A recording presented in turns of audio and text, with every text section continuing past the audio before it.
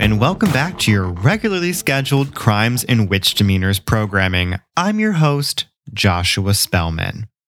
Last week, we took a small detour and discussed the Duel House, the site of one of my personal paranormal experiences, and switched up the format by meandering through a history with no clear direction. Some of you enjoyed it, some of you didn't, but I'm here to let you know at least this week we are back on track. However, this week we are still covering another haunted Victorian, a Queen Anne style Victorian to be precise, but it has a much more unified and chilling history. But yet again, somehow this story circles back to me in a way. Why? It's just really because the world is so small and we can, as humans, make such minute connections.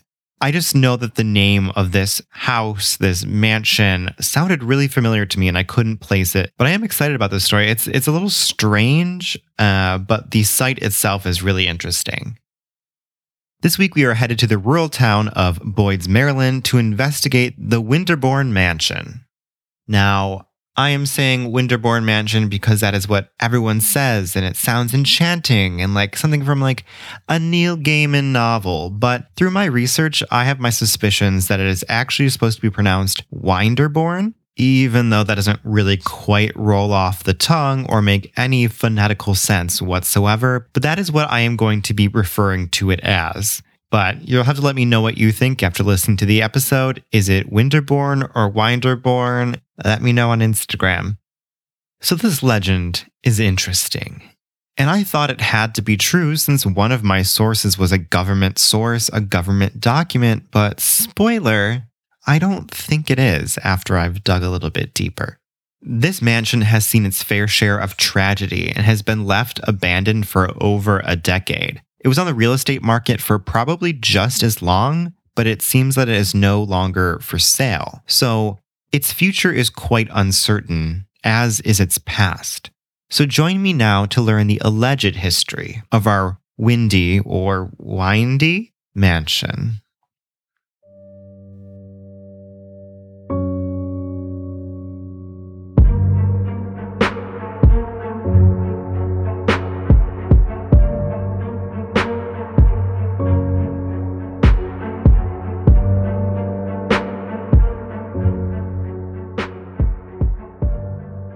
Winterbourne Mansion was built in 1884 at the behest of Enoch and Mary Totten.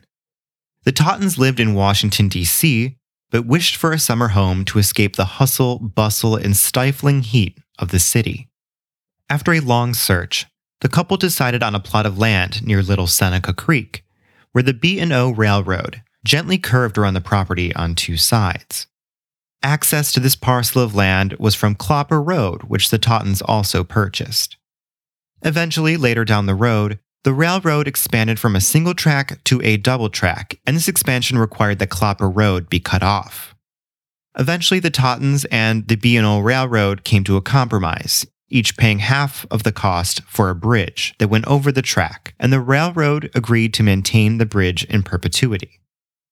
Enoch Totten did well for himself in life, as he was a prominent lawyer in D.C. and was a Civil War veteran. He even managed to survive being shot 4 times at the Battle of Spotsylvania Courthouse. In fact, one of these shots may have been his own fault, as a projectile bounced off his saber and hit his right hand. Regardless of this strange mishap and his successful career as a lawyer, the capital for the construction of Winterbourne Mansion came from his wife, Mary. Mary was the daughter of a Wisconsin senator named Timothy Howe, who was a cousin and heir to the massive fortune of Elias Howe, the inventor of the bobbin winder. It was from this device that the money for and the name of Winterbourne Mansion came to be.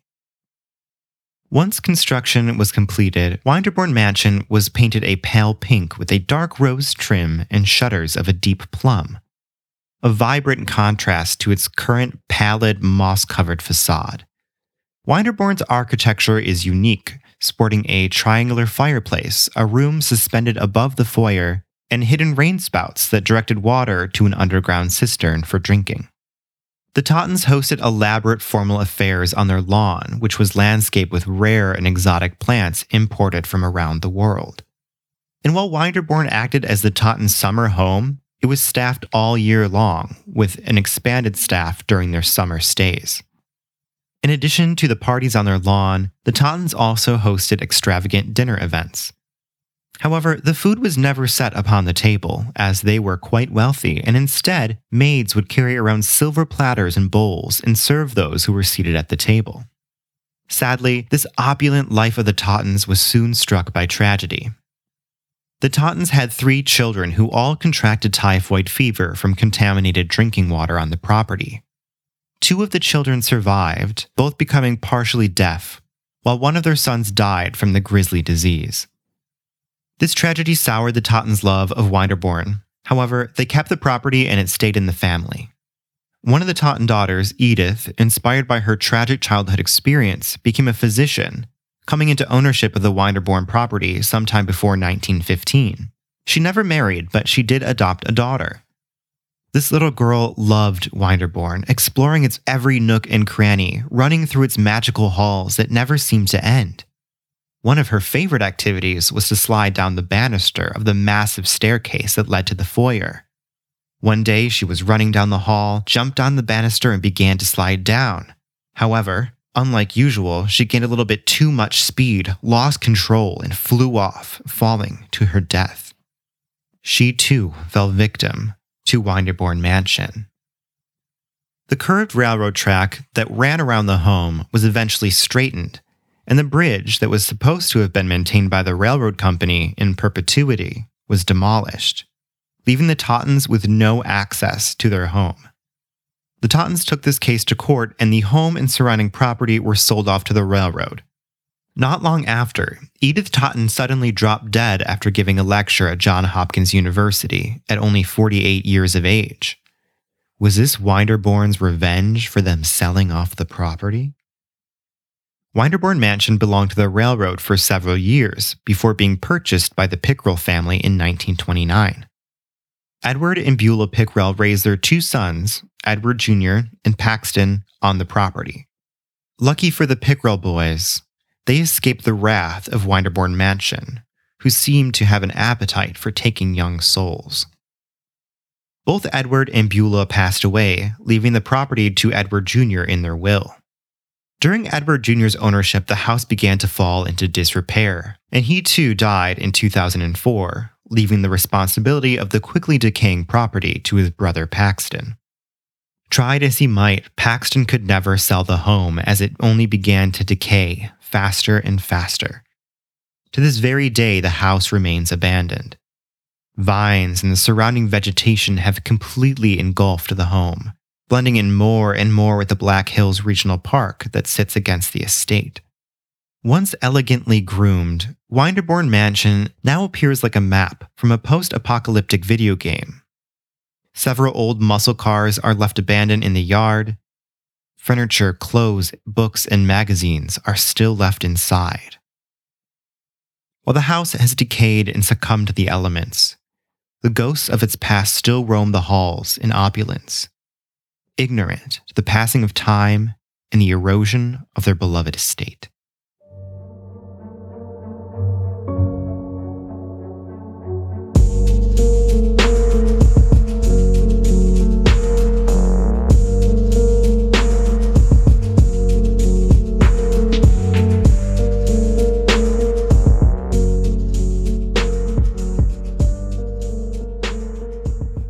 This story has befuddled me and completely turned my brain to mush. I've spent so much time trying to confirm certain parts of this story that it now just seems utterly impossible. I don't even know where to start. Let's see. So there are a number of articles on this house and its history, and after reading them, they all seem to refer back to one article from the Washington Post. Now, I dug a little bit deeper into the Washington Post article to see where they got their information from, and I hit the jackpot, or what I thought was the jackpot at the time. There is a 1978 report on the home's history available through Maryland's government website.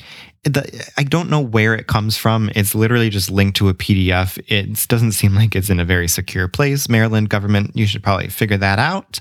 but I got to it. It is an ACHS summary form that was prepared by a number of people, but I cannot really figure out what ACHS stands for, but I am assuming that it stands for something historical site or historical society. As I have been able to find a number of these other forms through Google, again, just the PDFs. I don't know where the collections they are from. They're just floating out there. Again, not secure. Maryland, fix that. But the form seemed quite legitimate. It is definitely a 1978 document, as it is all typewritten. I had no reason to doubt any of the information in it. It seemed to be fairly well researched. There was a historian that prepared part of the form, though not the whole packet. It compiles the history of the home, and it seems to be a historical preservation thing, kind of arguing for why it's important. But this forum seems to be where most of the information available on the internet about the Tottens stems from. So this includes them having 3 children, one of their sons dying of typhoid fever, Edith adopting a child, and all this other stuff. But after doing my own research, I found some rather conflicting information. So all these internet sources and this document say that Enoch and Mary Totten had 3 children and that they lost their son to typhoid fever after drinking contaminated water at Winterbourne. Now, the historic report also details that the drinking water there was always boiled before ingestion and that the cisterns that the water came from were religiously cleaned. So that seems a little bit strange, but again, there's always room for area bacteria and viruses. I'm not really sure how you get typhoid. It can, slip through the cracks. So I didn't find that as strange as I found this next fact. The Tottens did not have 3 children. The Tottens had 4 children: Edith, Howe, Gerald, and Alice. Even stranger, only one of their children died as a child, and it was not one of the sons, who grew up to be rather prominent figures. Instead, their daughter Alice died at the age of 16. But even stranger than that, she died before the house was built. Alice Crosby Totten died at the age of 16 on October 6, 1881, according to the Washington, D.C.'s Evening Critic, and as well as her tombstone. Now, the legends say that they lost their son to typhoid fever as a child, but both of the Totten sons outlived both their parents and Edith by decades, and they both lived into their 70s. There's no evidence that they had another child. I looked at so many different census records. I looked at their families' tombstones and their death records, did not find another child.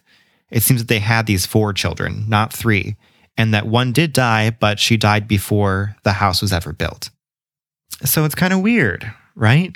And there's a little bit more weirdness, and I think I figured out why this may have happened. But before that, I do want to talk about Edith Totten. So I did find a number of obituaries for Edith Totten, one of which I just found to be hilarious, and it goes to show the stupidity of machine reading or of people. I haven't decided which is responsible for the error. If you follow me on Instagram, you've already seen it on my Instagram story, but some databases let you clip news stories for your own collections, and then they kind of become public, and you can add and edit the information. So I found one clipping that someone had clipped, or the computer had clipped, and it was the obituary for an Edith Tatia Sayamba. So this woman had siblings whose names were recorded accurately, that being of Gerald and Howe Totten. So how did her name become recorded as Edith Tatia Sayamba? This happened because the title must have been read improperly by OCR. The title of the obituary was Lecturer Dies, Dr. Edith Totten Succumbs at Johns Hopkins, which apparently Totten Succumbs became Tatia Sayamba. Oh, geez. I was able to find this still because her brothers' names were recorded properly and it picked up her, Edith, and their Totten, but I digress. Edith passed away after she completed a lecture on imagination and thought, dying of a cerebral hemorrhage in her office chair. So at least that part of the story does seem to be true. Now, going on further about Edith, I was not able to find any real record of her adopted daughter, but it is still entirely possible that it happened. Edith seems to be a fascinating character. I don't know much about her. There's not really much available on her other than her obituary and a couple mentions of her being a debutante in her youth. But Edith never did marry. She inherited Winterbourne in 1915, and she became a doctor and professor at Johns Hopkins University. For a product of the Victorian age to remain single, become a doctor, and own your own mansion, that is really fascinating and impressive. If she adopted her own daughter to be a single mother during this time, that's even more impressive, and I wish we knew more. But there's not a lot on her, or the family for that matter. I was really surprised that there were no pre-existing family trees for the Totten family. So on websites like Ancestry, if you are searching through that database, sometimes you will find family trees compiled by other people, but this didn't exist. I was flabbergasted, honestly, because she comes from a prominent family and they continued to be quite prominent after Winterbourne. As I mentioned earlier, the name Winterbourne or Winterbourne or Winterbourne sounded so familiar to me, and I couldn't figure out why. Is it because it sounds like something from a novel or a book? No. I figured it out. It's because Howe Totten founded Winterbourne Kennels, and he bred Great Danes. And you're probably like, why does that make it familiar to you that this person owned a dog kennel? Well, if you don't know, for those of you who don't know my career, I used to be the librarian for the American Kennel Club, and a lot of my time was spent researching different breed histories, researching pedigrees, or what is effectively dog genealogy for various researchers and breeders, as well as digitizing and archiving old photograph and negative collections. And during my time there, I did spend a pretty good chunk of time researching Great Danes and their history. And yeah, Winterbourne was a prominent kennel name that I came across quite often. They bred a lot of champion dogs, and if I'm not mistaken, I think we're one of the more foundational kennels for the breed, as Winterbourne kennels started in the early 1900s, and the breed didn't become like a really big phenomena until I would probably say 1930s, when dog showing itself really took off in the 40s and stuff after the Great Depression. But again, I digress. If you want to know more about dog stuff, let me know. I know too much about dog breeds and history for my own good, and oftentimes to my own detriment. But also, disclaimer, I am not for purebred dogs, even though I worked for the fascist authority on blood purity. That is not my perspective at all. Trust me. So all of that history aside, how did all this information about the family's 3, I say that lightly, children and a son dying get so wrong? It might not be wrong, but according to my documents and stuff, I have found no evidence for it. It's still a possibility. But again, they did not have 3 children. They had 4. But then again, they did have 3 children at the time that they were at the mansion. Oh my God, I digress. So all these stories, I dig deeper into the historical report from the Maryland government. It seems that all the stories of the Totten family tragedies were not from written record of any kind, but were instead from a 1978 personal interview with an individual named Hershey Ayton. While I do love oral histories, and I think that they are incredibly important, especially for recording and preserving Indigenous languages, folklore, and personal experiences, I don't think that they are great for accurately recording events that happened before your lifetime and to another family that was not yours. It's entirely possible that Ayton was some type of authority on the Totten family, and they had information that we're not privy to, but that cannot be known or confirmed at this point. Insofar as the documents that are available to me, since I cannot access a lot of paper records without visiting certain institutions in Maryland, it doesn't seem like Ayton's accounts of the family's life are wholly accurate. Ellis Totten surely died very young and tragically, but it was well before the home was built, and she was not, to my knowledge, a son. So that part can remain a mystery. I'm going to go with the hypothesis that it just never happened, and this is an urban legend of people just being confused. But I do want to talk about another part of the Totten family, and that is the fascinating facet of how Mary Totten got all of her money, because Elias Howe was responsible for much more than the bobbin winder.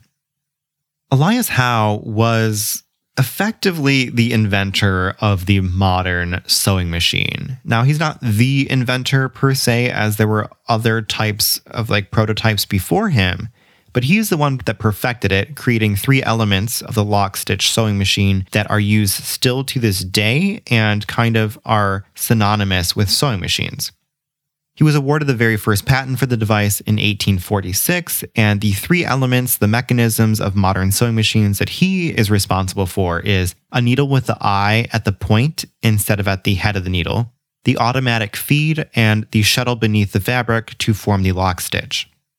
Now, however, despite being awarded the patent, he could never find investors in the United States, and so him and his brother went to England, where they were able to sell a version of his machine, but there were some really shady business disputes, and he ended up not making any money and returned to the United States penniless. And upon his return to the United States, he found that there were many entrepreneurs that were selling and manufacturing sewing machines that used his patents, but he got no credit and no money for it.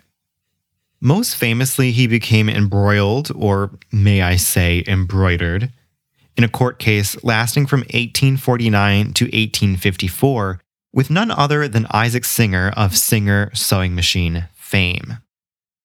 Now, Isaac Singer and Walter Hunt perfected a version of Elias Howe's sewing machine and were selling it with the exact same lock stitch that he had invented and patented. Thankfully, in the end, Howe won the lawsuit and gained a rather amazing deal in the process. He was able to collect royalties on all lock-stitch sewing machines sold not only by Singer, but by a number of other manufacturers as well. This is how the Howe family became filthy, filthy rich. Now, Howe is responsible for other inventions as well, as we know the bobbin winder, but also he patented the zipper, or as he called it, the automatic continuous clothing closure, which doesn't really quite have the same ring to it. However, Elias never really pursued this patent seriously and was never credited with its creation. So how did Mary Howe Totten receive this fortune, as she was not a direct heir? Well, Elias's first wife died, leaving him with no children, and Howe's brothers also died, and while Elias did remarry, he died at the age of 48 of a massive blood clot in 1867. Through a chain of events, Timothy Howe, who was Mary's father and Elias's cousin, became heir to the fortune, which was then eventually passed down to Mary herself. It's very convoluted, very confusing, and I could have researched it a little bit more, but it's not the focus of our story, and all that matters is that Mary got that money to build Winterbourne. But it's still very interesting nonetheless, and the whole history around the sewing machine, to me at least, is really interesting. Probably not to anyone else. I think it's because recently I've been into sewing again, because my sewing machine has been sitting in storage for a year, but I digress. Insofar as the ghosts of Winterbourne Mansion, if there are any, you could technically go and visit for yourself. But I do not recommend it, as it is illegal, at least physically speaking. Winterbourne is still private property, as Paxton Pickrell has been trying to sell it off since 2004. It was originally listed at $2 million in its rotting, decrepit state. It was dropped to $1.5 million and then to $895,000 in 2016, but it never sold. It is very tragic, but it is undoubtedly beyond repair. But it is a very unique home, and in that document from Maryland, it was described as, quote, the only grand and elegant structure in the simple rural town of Boyds, which is kind of just like this not so subtle burn to Boyds. However, elegant and grand is no longer the adjectives you would use to describe Winterbourne. The gardens are completely overgrown, with some of the rare vegetation from the Totten's original garden still existing and flourishing on the land. But many people do still come to the property quite regularly, trespassing, I might add, but they do come. But lucky for you, you don't have to risk getting arrested or sued or falling into a cistern, because if you are interested, there are a lot of urban explorers, we'll call them, aka criminals, who have recorded their visits to Winterbourne, and they are all on YouTube. I will let you know that some of their personalities are extremely grating and others are quite enjoyable to watch, but you can explore the whole of the property through these videos. Some of these individuals come to explore Winterbourne because it's creepy and ghostly and strange, but a rather large chunk of the people come to visit the abandoned muscle cars. I will never understand masculinity. I will never understand the obsession with vehicles, as they say it in Maryland. I don't know. But sure, go look at those rotting cars.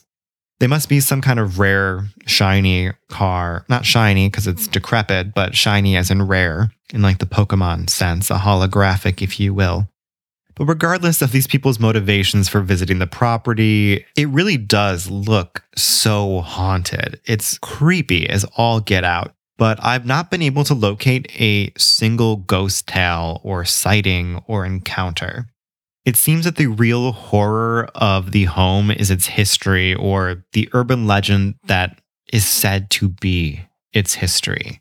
It's just a creepy post-apocalyptic video game level. That's really what its draw is, and why I think it has become this kind of haunted house figure for Maryland. Paxton Pickrell, who grew up in the house himself, said, quote, "That place to me was just a wonderful home, and he was rather perturbed when he found out that the house, when it was up for sale, was published in an article as one of the spookiest, creepiest old houses for sale in America on a real estate website." So the house is dilapidated, and the local government has actually bought up all the land that surrounds the house. There's only 9 acres, which is Winterbourne, remaining. And according to Pickrell, the county has been trying to take the 9 acres of property for years now, and he's very defiant about selling it to the government and is trying to get it sold to someone who would maybe try and restore the home, even though it's beyond repair.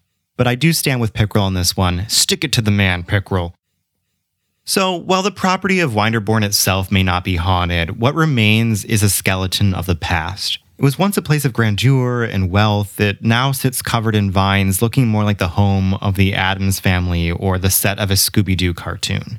Daring urban explorers frequent the site to catch a glimpse into the past, and I do recommend checking it out. I'll post some images of its current state on the podcast Instagram, at Crimes and Witch Demeanors. I'll put the link below, as usual. But I also recommend checking out some of the YouTube videos. It's really eerie how many objects have been left in the house. There's clothing still in the house, books, magazines. It's bizarre. But that is all for today's episode. Please, if you enjoyed the podcast, tell a friend or two and force them into listening by any means necessary. And leave a review if you're particularly cool. And until next time, don't slide down the banister. Adamantly defend your patents, and of course, stay curious and stay spooky. Bye.